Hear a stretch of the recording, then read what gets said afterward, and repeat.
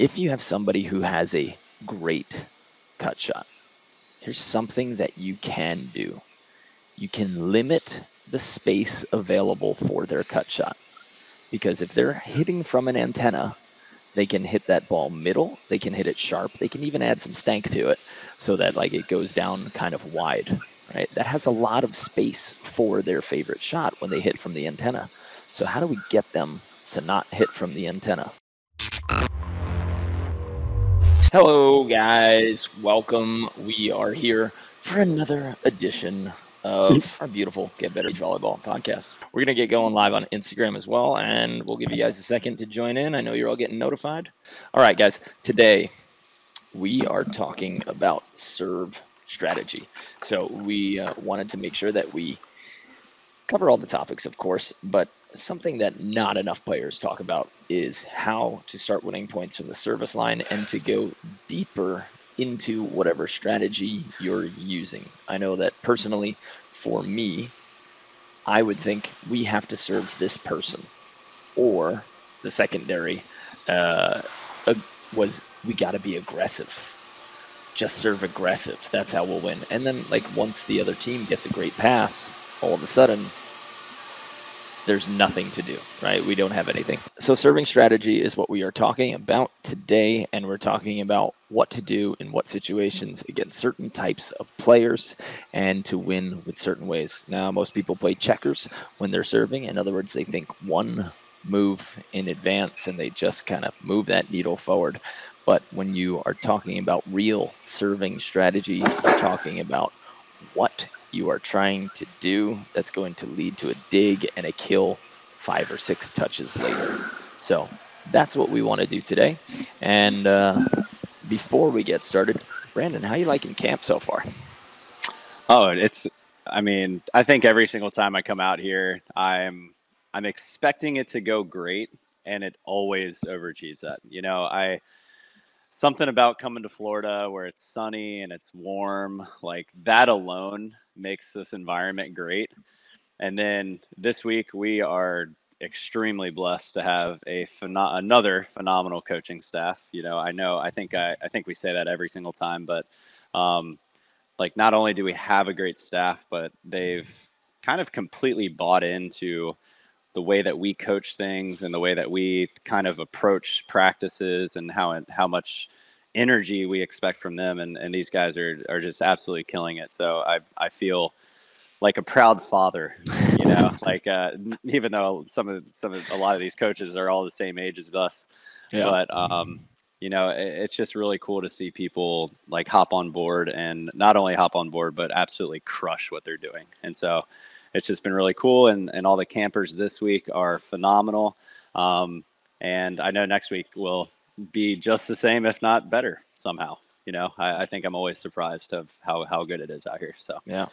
Next week we got our open component. So we got a very special group of men's open players, and we're gonna see some big ballers come to our camp next time, and that's gonna be pretty exciting as well. Fun to work with the whole gamut of players, because we always get a few players in our camp who have never played before, and then we usually get 3 or 4 kind of open players. But this time we really focused and we brought in those open players, so it'll be fun to see that crop next week.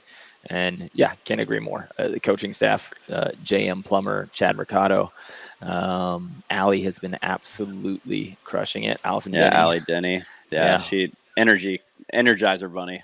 I can't get enough of her. Sometimes I find myself just staring at the court watching her coach, because the amount of energy she has, it makes me want to hop out there and play. It's really cool. Yeah, and Logan Weber's crushing it too. I mean, Logan Weber is growing as a player.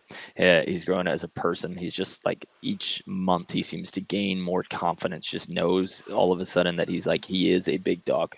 And that's nice for him to notice as a player, as a person, and then as a coach, he's just taking charge. So it's going to be fun to be able to send these guys around the country on some Better at Beach clinics.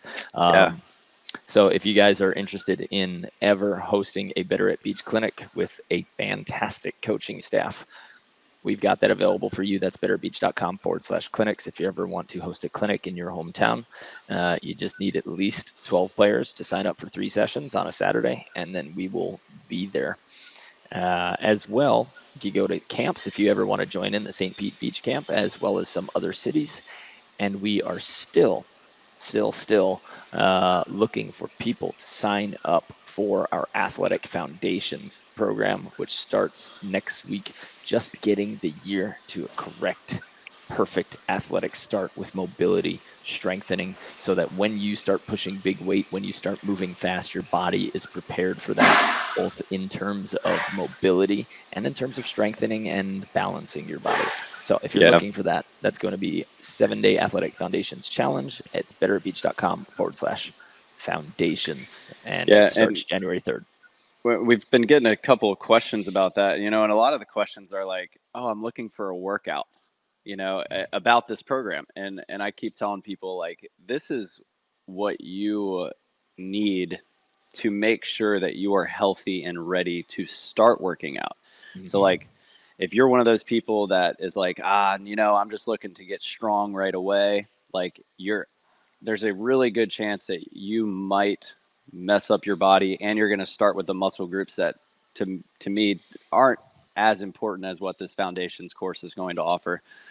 So if you're one of those people that's looking to get a little bit stronger and really take off for your preseason, like I know Mark and I are, this foundations course is definitely for you guys as well. Yeah, hope to see you guys in there. All right, we are going to talk about serving strategy, and we're going to go through it quick. Again, we are in the middle of camp, so we need to move through this and get to the Q&A portion of the show quick.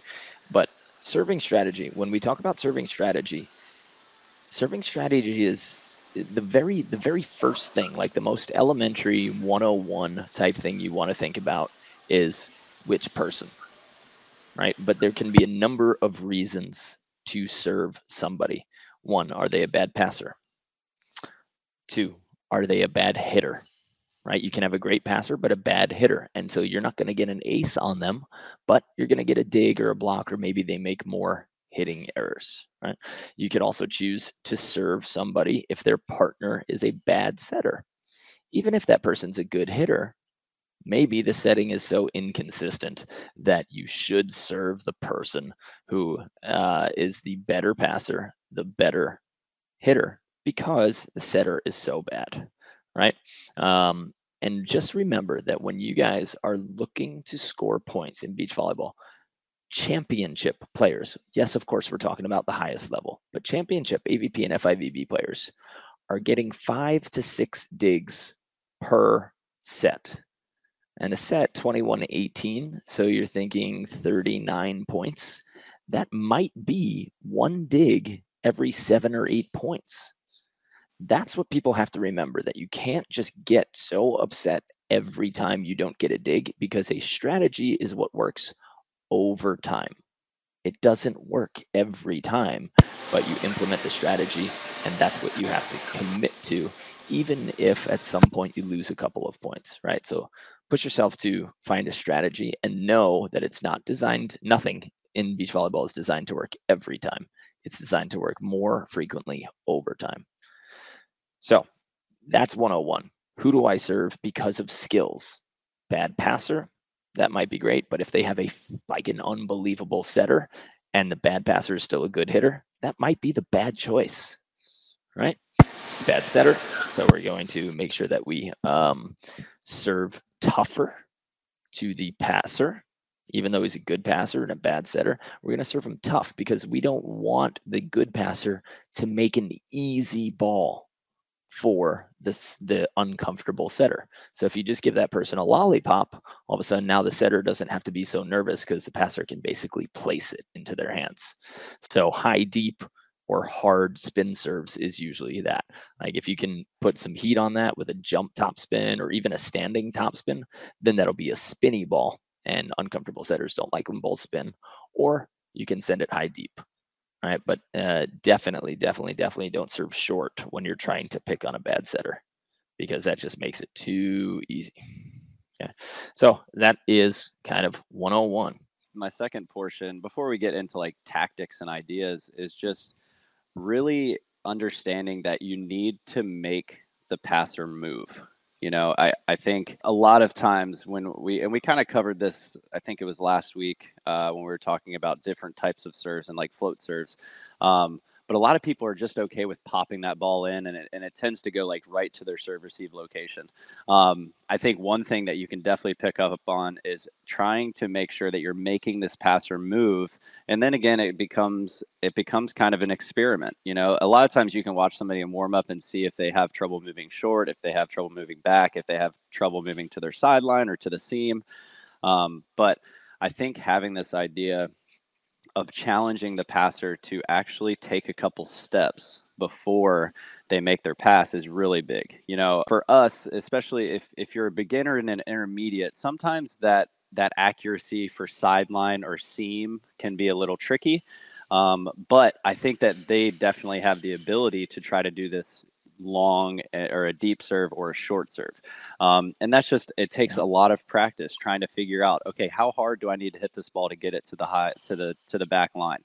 How hard do I need to hit this ball to get it to drop over the net?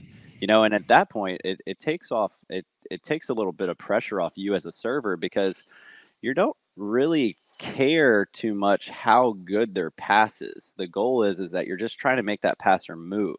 And what I say is, like, a lot of the times whenever these servers are trying to take in this information, they're only thinking about like the first 10 points, and one thing that I don't think anybody can argue is that throughout a match you get more tired, right?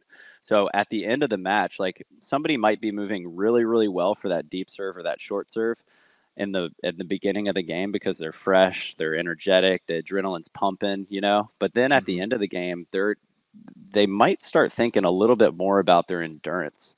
And if they think they can save themselves by not taking that extra step or something, then that's where you see like those common errors of a shanked pass. And especially sometimes it happens on the easy serves. It's just, all right, I'm going to serve this guy short, or I'm going to serve this guy deep over and over again. And eventually he might think that he's gotten too good at passing those, and he might forget about his technique a little bit. He might forget about just finishing his pass, and he's thinking a little bit ahead to the set. I think you see that in kind of every single sport, whether it's football and a receiver taking their eye off the ball and looking upfield a little too early, a basketball player not showing off their finish or something like that. But yeah, if you can kind of really focus on just making that passer move throughout the match, and then along the way picking up like, okay, they don't like short serves. But then that doesn't necessarily mean that you serve every single ball short. You can kind of keep that in the back of your mind, and when you need points, put them in that troubled situation. Yeah, so I like that. And then when you know that somebody does get fatigued, I always used to be of the mindset, I was like, the fatigue, the conditioning part of volleyball is like, it's garbage. Like, everybody's in good enough shape because there's such long rests. Like, even when you're in a local tournament, you can take 5 minutes to walk to the service line so you can like get that gas going again. But what I kind of didn't count on was that we're pushing our bodies to an extreme level. So the idea that we don't get tired, like, we force ourselves into that mindset and into that body condition. But if you're playing a local tournament, people aren't working out 6 days a week. So you will get them tired. And if you are playing at the highest level, yes, by the end of the match, somebody's going to be jumping half an inch lower, because that fatigue, it does build up. They won't be jumping as high at the end of the match. Most likely, if they warmed up in the right way, they won't be jumping as high at the end of the match. And then for sure, if you're looking at match 3 or 4, late in the day, like one of those Saturday AVP afternoon matches, and you get somebody moving on every play, then the compound from their early matches all the way until now is going to bust them up. Because think of it this way. If you know that you're going to play somebody early in a tournament, you might play them later. Right. Why not start that fatigue cycle for them? And even if it's day one and they seem to be tired, you're going to run into them again later. So just keep them moving. I really like that idea. Yeah. And I mean, I think it doesn't matter. Like, well, you were kind of saying before, if there's a dominant player, then obviously sometimes you might serve them if they have a bad setter, or if they're not as good at passing or attacking. But we're starting to see, at the highest level that, like, even if the blocker is the better player and they're bigger and they're stronger, sometimes people are serving them the whole game, like, and just on the pure fact that they're like, both of these teams are gonna side out at a really high level. We're not gonna win that many points when we are serving. So let's try to serve this blocker because they have to run up to the net after they serve every single time. And by the end of the game, especially if you're serving them every ball, they might get a little tired, you know. Mm-hmm. And I think we're starting to see it, and a lot of aspects. You know, I know Christian Storm and Andy Mole, they have been one of the best teams in the world for the last 4 years, 5 years, and just now, like this past year, I think in the Olympics, even they were like, all right, we're not serving Christian anymore. Andy is a monster, but let's see if he can handle these serves for a whole game and see if he can still have the energy at the end of it. And I mean, obviously, those guys are phenomenal. I mean, Gold medal Olympians. unbelievable to it, watch it didn't play. work yet. Right, but I mean, I will say that I haven't seen Andy act as tired as he was at the end of some of his Olympic matches than I have seen him in the past, you know. And so, like, when he's on the ground and he's laying there and his partner has to come pick him up, like, as a team that is playing against those people, when you see that happening to a player, you're like, okay, I kind of like that, you That's a know. good little So cue. yeah, so Yeah. like if you're seeing him get that fatigued and it's like, all right, he's that tired at the end of this match, which I mean, they still won, but if somebody's going to make some errors, they're going to do it when they're extremely exhausted. So I think it's pretty big. Definitely. Okay. Let's move on. We're gonna kind of run through these, but we want to talk about hitters who we're trying to get a certain dig on. So if you know somebody wants to hit a certain shot or somebody's known for that shot, like raise your hand back there at home if you know that player who just has a great cutty, right? Or a fantastic high line, or somebody who just juices, like absolutely bounces the ball every time. How do we serve these different types of players? Okay. If you have somebody who has a great cut shot, here's something that you can do. You can limit the space available for their cut shot. Because if they're hitting from an antenna, they can hit that ball middle, they can hit it sharp, they can even add some stank to it so that like it goes down kind of wide, right? That has a lot of space for their favorite shot when they hit from the antenna. So how do we get them to not hit from the antenna? One of the ways is we serve that ball middle, right? We make sure that we bring it in middle. You can go short, but sometimes the short serve people really like to take a small approach for cut shots and they get very comfortable there. But either way, if you serve middle, now that person has to move into pass. Okay, it might go to the other player, but you can still serve the inside shoulder. Once they serve middle, they're probably going to approach from the middle of the court. That means that their available space for their favorite shot is now half as big. So you've put a little bit more pressure on them to either make them choose another shot that they're not as good at, or they'll hit a sloppier, easier to dig shot. Right? So if you can take somebody who has a great cut shot, see if you can overtime. And again, we have to talk about overtime. This isn't going to work 100% of the time.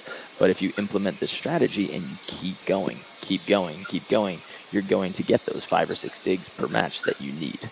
Right? So you serve somebody who loves to hit cut shots into the middle and you try to lock them there.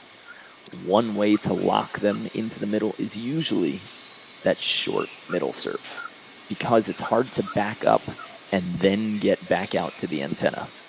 If you serve them high, deep, middle, like the deep middle, then they have more time because their pass is usually going to be higher and longer, and they can run a very roundabout route to that antenna and then hit that sharp ball. So you want to take on somebody and like say, you know what, I'm going to dig this guy's cut shot, or I'm going to take it away.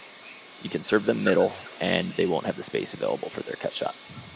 Yeah, I like that a lot, and you know, especially if you're listening to this episode and you are going to go out tomorrow and you're going to try to play, you know, I think one of the best things that you can think about is like if you are able to make that serve go short middle, and then that person's cut shot is available, and they even if it's not a perfect set for them and a perfect idea where they should be going cut shot, but they score, don't abandon the idea.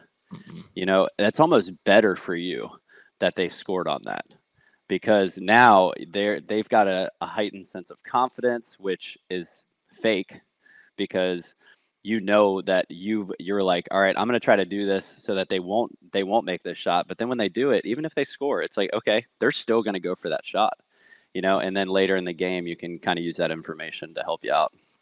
So yeah, I like that a lot. My next one would be like, sometimes if we're serving a team that where there's an obvious shorter player and there's not a huge skill discrepancy, right? Like they both pass similar, they both set similar, they both even attack similar. Sometimes what I will do is I will serve the shorter player short. And the main reason for that is because if you serve a tall person short, they can get away with their height and most of the time their athleticism to still get up and be a threat at the net. But a shorter player, and when I say shorter player, I think that this rule can really account for anyone that is right around that 6 foot mark and lower. So if you're anywhere below that, or you're playing against people below that number, then this would be very good for you. Or if you're playing against somebody that just doesn't move very well, if you can serve them short, then a lot of people have a really hard time getting back off the net and making themselves a valuable option. What I mean by a valuable option is having multiple shots. You know, a lot of times when you serve somebody who's short, and they don't have that ability to get back before they make that approach to go hit, they've most likely eliminated one of the shots that they would normally have. Maybe it's a high line, maybe it's a cut shot, depending on where they made that pass. But most of the time, if you serve that person short, they're gonna have some of their options taken away. Which on defense, you love that, because now it's like, okay, they're not back behind the 10-foot line. They're probably not going to hit this ball hard. So now that blocker can either peel, or that defender can sit in the middle. And now, if they do go over that blocker, it's got to be so high that as long as this defender's stable, they should be able to make a really good read on it, make a really good pass, probably not even have to dive. Now you're in control of the game. I love that on the right side. I mean, I Oh, feel yeah. like so many right sides, they put the small guy on the right side and they put the bigger guy on the left side. And serving that short corner right by the antenna for the right sider, making them come all the way up, jamming them against that antenna, making them go all the way back. That is, I love running a 2 block on that, and a very obvious 2 block, because that means that my blocker will show super early that the line is wide open. And this little guy who thinks he can hit really hard, we've taken away a couple inches of his vertical and we've rushed his approach, and he sees a wide open net right in front of him. And often they're not really big enough. They're not strong enough. They can't get out of the sand. And you get them either burying it into the net or taping or hitting you some kind of slow, easy ball. Mm-hmm. You know, it's really nice to run that 2 block and let them feast like open net, knowing that the defender's job in that is to get the hard driven dig. The defender only has one job. If that person goes over cross, okay, don't worry about it. You know, we'll try this again in a couple of points and see if this guy gets thirsty enough to hit. But Right. when a little dude gets real thirsty, and you show him something that like is theoretically wide open that he's seen on TV and Amazon Prime, and he's like, yeah, I'm going Thunderdome right now. I got this. It's a very easy way to get somebody to tape, hit into the net, or hit you kind of a nice slow ball. One more defensively, just to kind of make sure that he doesn't do that easy over cross ball. If you just kind of sit in like that on the edge of the 2 left thirds, and then shift over, right? Don't run a 4. Don't have that defender running anywhere, but sit right behind the blocker so that the defender can't really see you, but they do see the daylight that the blocker gave. Then shift into that and know that your only responsibility is that hard-driven dig, which is probably going into the tape anyway. Right. And I think the thing that I wanted to point out to you is I love the idea of running the cross block there, because most of the time what happens, especially if the attacker's right-handed, because if you're making them go short, they're most likely going to push this pass a little bit to the middle so that their setter can get it. And then one of the most common things we see for right side players who are right-handed, if they do get in a slump, is more than likely that setter is not finding their attacking shoulder. And if they're left inside, now that cross block is completely swallowing them up. And I, like you said, over exaggerate, right? Get over there so that they know that the line is open, because most likely they're going to be in a situation where their only option is cross, but then they're going to see that blocker, and now they're trying to avoid that blocker. And if you're making them avoid you, then that's when errors come, especially out in the net, on not even making it over the net, whatever it is. And if we're going like this deep into defensive strategy, I would move my blocker over, and then I would peel him really late, because this guy, like, if he does want to go for that over cross ball, I want my blocker to dig it instead of the defender, because that guy's going to see all of that space on the other side of the court, and he's going to hit a high, slow, lazy shot, and then my blocker's peeling into his cut or over cross ball. And that play works on a regular basis. A lot. You just need a very fast backpedaling blocker. Right. And they don't have to be tall. It's just a matter of the attacker just needs to feel their presence on the other side of the court so that they know what is open and what isn't. So I think that's pretty big. Yeah, I like that. Here's something that people don't do enough when they serve: the line to line, straight down the line serve. One flat, fast float serve. Nailed it. You got it. I love it. If you keep that quick and on a straight line, first of all, people are going to be moving outside, so there's a good chance that they shank the ball outside the court. And when a player shanks the ball outside the court, you're at an immediate advantage, right? Or they're going to over-exaggerate trying to get the ball back to the middle, so they have to move one way while dragging the ball back in the opposite direction. And a lot of times they overshoot it, and they pass it way past that middle line, and then they have a backpedaling setter. And really what happens a lot is the setter moves towards that serve. You know, the setters get attracted to where that serve is, so they start running way across the middle line, thinking that that's where the play is going to happen. And then as the passer tries to pass to mid, it goes behind the setter's head, and they have a backpedaling setter who's probably going to struggle to make that set. And so I've seen this happen a couple of times, but people don't just lock it in. Me and Marty Lorenz went to One Star in Slovenia, and we were down, I think, 11-14, and there was just kind of this younger kid, Zach from Australia, who is now, Schubert's like a beast. He went through a couple of knee surgeries recently, but athletic beast. But he was young, so I was like, young guy, you're going to have to be the one that finishes this game. Like, you're probably going to finish it, but I'm going to make you finish it. And so I just went straight down the line, and I looked at him, and the whole stadium could have told you that that's who I was going to serve, right? So I'm hitting that line straight down the line. Everybody knows that I'm serving down the line, and I'm just going to aim at this little 2-foot marker right inside that sideline. And the struggle with that serve, just a flat moving serve, especially with the Mikasa ball, which is going everywhere, that put so much pressure on him that he couldn't get a pass. His setter got off balance another time. He shanked the ball outside, just keeping it flat and fast enough. And right on his sideline, we were able to come back. We won 16-14. It was a great comeback. But putting it on somebody and saying, look, you guy, I know that you are going to have to be the one to finish this match.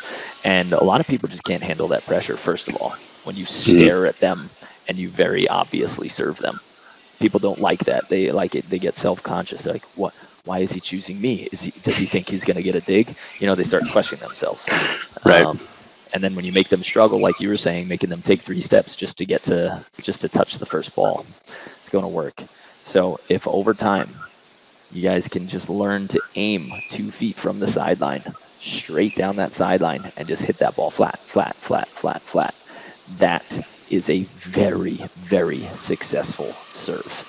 And in the 2008 Olympics, it was the most successful serve, was the line to line. Pick a sideline and serve down it, because it leads to the most points and it gets a lot of people in trouble. Yeah, and I to be honest, like I really like doing that same exact strategy in the seam too, because especially if you have a lot of accuracy with your float serve. Like, I know with me specifically, I don't have enough power in my jump serve to really put a lot of pressure on servers. So like for me, I'm not really worried too much about hitting this serve as hard as I possibly can. I'm more of an accuracy person, but I feel like I have a lot of accuracy. It's built up over years of practice. And if I'm standing in the seam and I want that ball to land in the seam, I'm going to be within a foot of that. But I think that that's a really good option too, because now you got people having to communicate while that speed is happening too. You know, it's not just because if you serve in the line to line, yes, you're putting that pressure on that person. But another way to do it is serving the seam. And now nobody really knows who's going to get it. You know, you still have that idea of like, oh, my middle, but that I love that because now if someone says my middle, I can step one step over where now it's no longer that person's middle. Mm-hmm. And now I can put some pressure on that guy who maybe thinks that they're not getting the ball anymore because it's not their middle. You know, so I think that idea can kind of work. And kind of one last thing, I know we got to kind of close up really quick, but I think one last strategy that we can kind of all think about is I think we all can be okay with missing a little bit more serves because we're trying to be meaningful with our serve, you know, and whether it's you trying to be aggressive, whether it's you trying to be very, very particular on trying to hit the serve deep or short or seam, whatever it is. Most of the time, if you're starting to be safe, then you're just putting that ball in play. And if they're able to pass that ball well, and now you're getting the serve in and they're having to earn a point. But at some point, you don't want that team to get into that kind of rhythm because they start to get confident. Now they start passing a bigger range every single time that they're back there. Every single time that they make a good pass, I'd say their range increases about maybe 6 inches to a foot. Confidence plays a big difference. Yeah, it's huge. So anytime that you can be really aggressive, even if they have a good pass, but they're like, oh, whew, like that ball got on me quick. You know, it's like that little hesitation can do wonders. So if you miss a serve, like don't think it's the end of the world. You know, Right. think about like, hey, I was trying something different. My bad. You know, I'll try it again next time. Yeah. So At some point, you got to start making serves. yeah. Oh yeah, for sure. And one kind of safe way to miss these serves is pick statistically better spots. So if you're trying to serve down the line, like I said, aim for that spot 2 feet inside the line because Right. you're probably going to miss by 2 to 3 feet. What we want to pick is targets that even if I miss, it's a good serve. So if I pick my spot 2 feet inside the line and I miss 2 feet to the right, hey, I got an ace on the sideline. Right? If I try to pick the sideline and I miss 1 inch to the right, it's out of bounds. The point's lost. I have no hope. Right. So when you guys are thinking about choosing those spots, pick a good, safe spot that is, again, accurate and has a window of success. So when you're hitting your cut shots, when you're hitting your hard angles, your high lines, don't aim for the buckle. Don't aim for the sideline. Don't aim for 2 feet from the net. Always pick a spot that's 3 feet inside the court both ways. And then even your misses will be excellent shots. And the rest of your balls will just be good shots. Right, instead of your misses being lost points. I like that.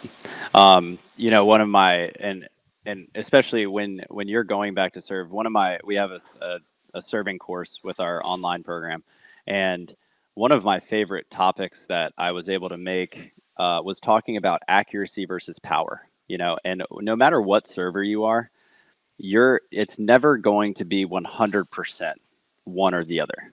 You know, like somebody that comes to mind is like Jeremy Casepier, you know, phenomenal server. I think he's won best server on the AVP, like what, 4 or 5 times now? 27 times, bro. Maybe more. I don't know. But he's got a phenomenal jump serve. He is known to live and die by it, you know.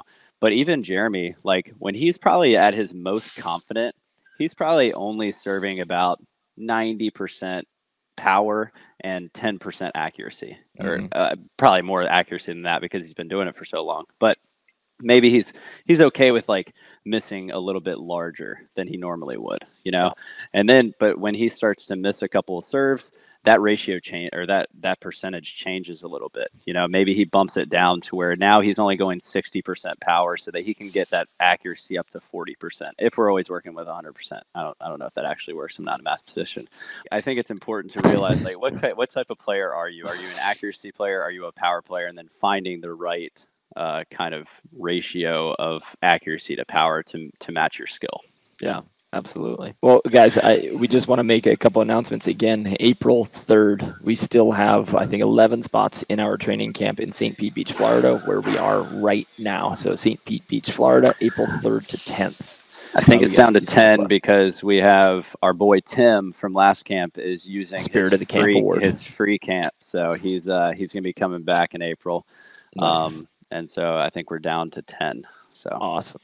Yeah. Starting next week, starting January 3rd, our 7-day Athletic Foundations Challenge. Guys, for me personally, I know that I have not treated the last 2 years like I should have. I absolutely kind of fell down physically. I had an opportunity. I had a chance. I could have been absolutely jacked by now, right? But chose to build this company, chose to build some teaching systems, and I think a lot of you feel the same way, where the last 2 years could have been better. You could have been in a better spot. And now we have this motivation. We get the sense that things might just be opening up, and then we can finally tackle our goals. So if you're interested in tackling your goals, do it with us. We've got a big group starting. We got private Facebook coaching. So you're going to put your videos up there, and we are going to critique you. We're going to help you with all your exercises. I'm going to give you warm-ups and all of your pre-workout exercises that you should be doing for all of your workouts and all of your matches and all of your practices. So we're going to be doing that for 7 days in a row, starting this Monday. And you're going to get an 8-week nutrition challenge. You're going to get tournament and practice nutrition checklists, which tells you what to eat, how soon before a tournament, the night before a tournament, 2 days before a tournament. What do you eat after a tournament? We have all of these printouts waiting for you, and you get 3 full, complete vertical jump workouts. All of this is happening next week, and it starts January 3rd. You have to sign up by January 2nd. It's www.betteratbeach.com/foundations. Go and sign up so that we can start this year the right way. Get mobile, get strong, fix your imbalances so that you can be in a better spot, and you set the foundation for everything that you need to be a better athlete. Okay. I promise you that a lot of your pains, shoulder pain, knee pain, back pain, this 1 week, you will feel different, and you'll know why you feel different, because I'll be teaching you and explaining why every move is important for different volleyball. So betteratbeach.com/foundations. That starts January 3rd. You need to sign up. Go ahead, and then I'm going to work with you. We're going to meet live every day. If you're not there live, that's okay. You can just post all of your questions and videos on the Facebook group, and I personally will be answering them and helping you work through your preseason. All right. Well, guys, that's it. And I am going to hang out with the chat group. So if you guys want to stay and ask some questions, I'll be running through those. Brandon's going to start getting our coaches here at St. Pete up and running so that our campers can have a good practice, and I will be there shortly.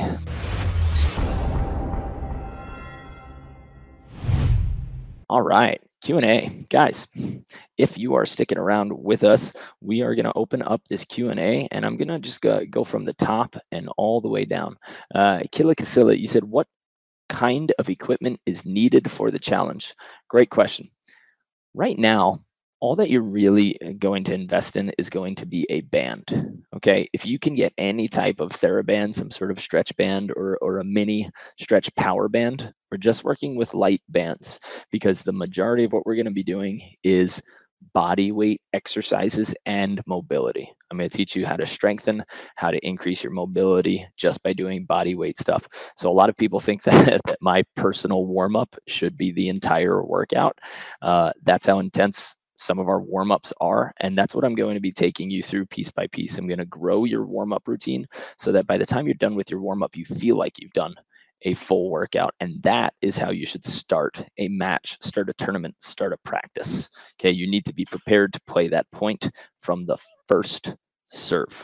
Most people say, it takes me a little while to get into a match, or they lose 5 points and then they joke and they say, like, okay, we're warm now.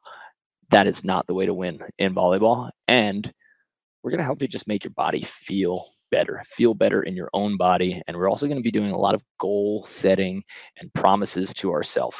So I really want you guys to try it out, see what it's like to be a part of a team, to be a part of a group that is motivated and will hold you accountable. Okay, betterbeats.com/foundations. Peter says hello from Poland. Hi, Peter. I got Polish in my background. Did you know that? My father's name was Berczyk, which is a Polish name. So used to be Polish. Maybe I could go play for the Polish national team. And if Kantor and Loziak want a new partner, I'm there. Joshua Samsonder, an open player. He says, what's an open player? An open player is essentially the highest level player. So open player is that spot just below professional. So there's professional, which means that you're like really making money. Open level is just that ranking right behind there where you can win money at tournaments. Typically tournaments in the US, they give money as prize money for only the top level.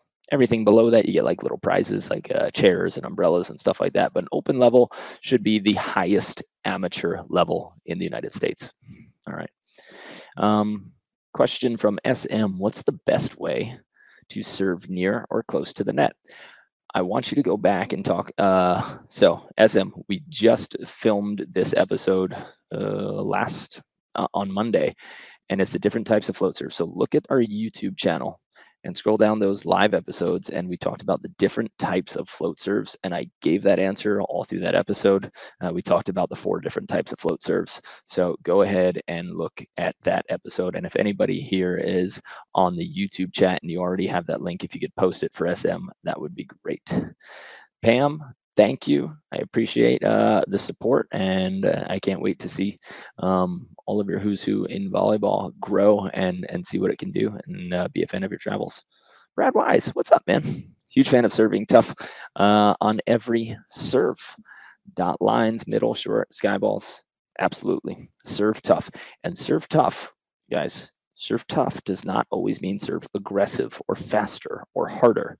Serve tough means make it tough on the other team, not just hit harder. You guys have to make sure that you have that difference in your mind.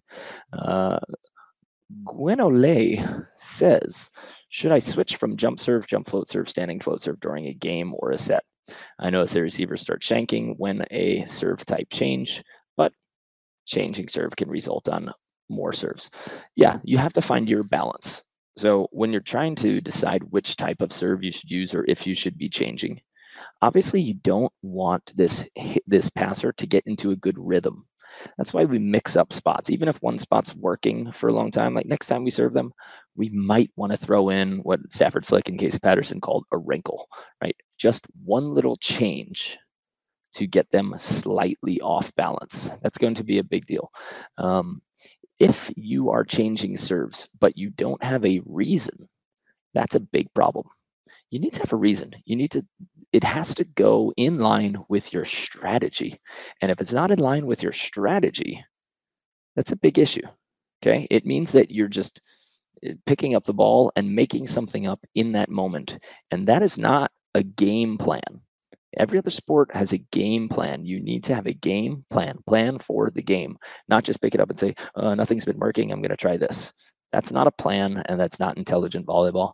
So make sure that, like, if you are saying we're going to pick on him because he's a bad float serve receiver, okay, I'm going to throw in one jump serve every 10 balls just to kind of keep him off balance, or I'll serve his partner once every 10 balls just so that he doesn't get into a complete rhythm. But you should change, and it should be a part of the bigger picture. Okay, so I hope that helps, Gwenole.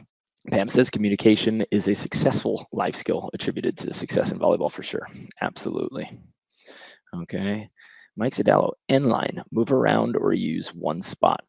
Mike, that depends on it. Do you want this? So should we serve somebody in the middle, the corners of the end line, or straight over their head? Where do we want them to hit from?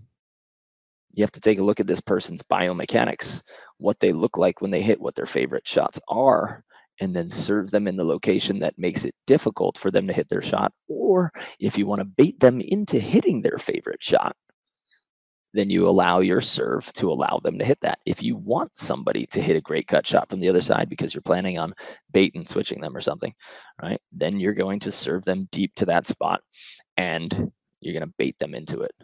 Okay. So end line, you can get the ball there. Just make sure that it goes over their fence so that they have to step back or tomahawk. If they tomahawk and serve receive, you've already won the first battle. And then choosing where to serve is going to be dependent on your game strategy. The high, deep middle serve is great for uncomfortable setters because they get frozen and then they have to run for a far distance. It creates a longer pass. Setters struggle. Okay. Thank you, Pam, for being so involved in the conversation. Appreciate it. Do you have any clinics in DC area? Guys, if you're ever interested in a clinic with us, here's what you have to do. You have to go to betteratbeach.com/clinics. Get us in touch with a facility manager, owner, a community head, something, and we can set up a one-day clinic. We usually do Saturdays. We do 3 2.5-hour sessions, and we need a minimum of 12 commitments for the full day. Okay, 12 commitments for the full day, which is all 3 sessions or something kind of equal to that. All of that information is on betteratbeach.com/clinics, and you can sign up so that we can email you, get in touch, and we'll have a phone conversation and see if we can bring some coaches there. All right. David, you bought that 7-day course. When do you get access to it? January 3rd? Yes. So David, you should have already joined the private Facebook group for the Foundations course, and I will continue to send emails. You're going to get a few more emails in the next few days, and we are going to start our meeting on Monday. I'm going to tell you when the live meeting is. If you miss it, that's okay. If the schedule doesn't work, that's okay, because I'm going to post that live into the Facebook group, and you can always catch up with the meeting whenever you have time during that day. And then that's when you're going to get your workout for that day. Okay, David? And if you have any questions after this, just DM me or shoot me an email. Happy to answer. Michael says, I typically jump serve. Should I serve from the corners or the center? If from the corner, which corner? That depends on your body mechanics. If you like this wrist away swing, you want to serve more from the left. If you are more of a cross body swinger, probably you want to serve a little more from the right. It also depends on where the wind is, right? If you want to jump serve, you usually want to serve into the wind. Sometimes the wind's coming from the side, so you have to hit from that side in order to make that ball dive. So you need to, again, where you serve from needs to fall in line with your bigger strategy of where you want that team to hit from and who you want to serve. Generally, the diagonal, straight diagonal serve that lands in the diagonal passer's lap, it's the easiest ball to return, so I advise against it. Okay? Just make sure that you don't just serve a kind of meat, slow, generic cross topspin ball into somebody's lap, because all they have to do is reflect it back to right where it came from, and it's going to be a perfect pass. They don't have to make any angles. It's not a challenging serve. All right. Mark says, I keep telling my players serving wins games and also trying to get them to learn a solid float serve first. Any pointers about jump serving? They love to try that. Mark, the jump serve specifics and details and how to teach it and what we teach for jump serving and all of the different versions of jump serves, this is where our serving course comes into play. So if you want to sign up and get access to that serving course and become a member so that we can help you out and help you coach, we have a few members that are coaches in our group, and they don't use these drills for themselves. They use them so that they can teach their players better. I want you to go to betteratbeach.com/coaching. And within that giant program, we have a passing course, a setting course, an arm swing specific course, an approach and attack course. We have a defender course, a serving course. I know there's a lot. We have a blocking and peeling course. We have 50+ practice plans, and of course the 60-day max vertical. So all of that is included in our coaching program. Okay, and if you join that program, we will be there to help you every step of the way, because we have 2 live meetings where we're going to be face-to-face videoing each other every week. So that's at betteratbeach.com/coaching. I want you to look into it, see if you like it. And Mark, if you have any questions, just shoot me a message. Okay. All right, guys, that is it. Thank you so much for your questions. Thank you so much for your time. We got to get to our campers. If you want to join a camp, betteratbeach.com/camps. And as always, just make sure that you are sending me messages. Let me know if you need help. Shoot us an email. I would love to keep making the show better and better and design it the way you guys want it. We want to teach volleyball and we want to teach high level volleyball. And we think there's a little bit lacking of information out there. So we're trying to pump it out there to see the next evolution of the game and to provide awesome, fun opportunities for players everywhere. And that's usually where our camps and clinics come in. All right. That's all from me. Have a great day and happy New Year, everybody. I appreciate your time, and we will see you, I believe, next Monday, January 3rd. And for anyone joining the Foundations course, I will see you a lot next week. We're going to be seeing a lot of each other. So looking forward to it. Bye, guys. Have a great day.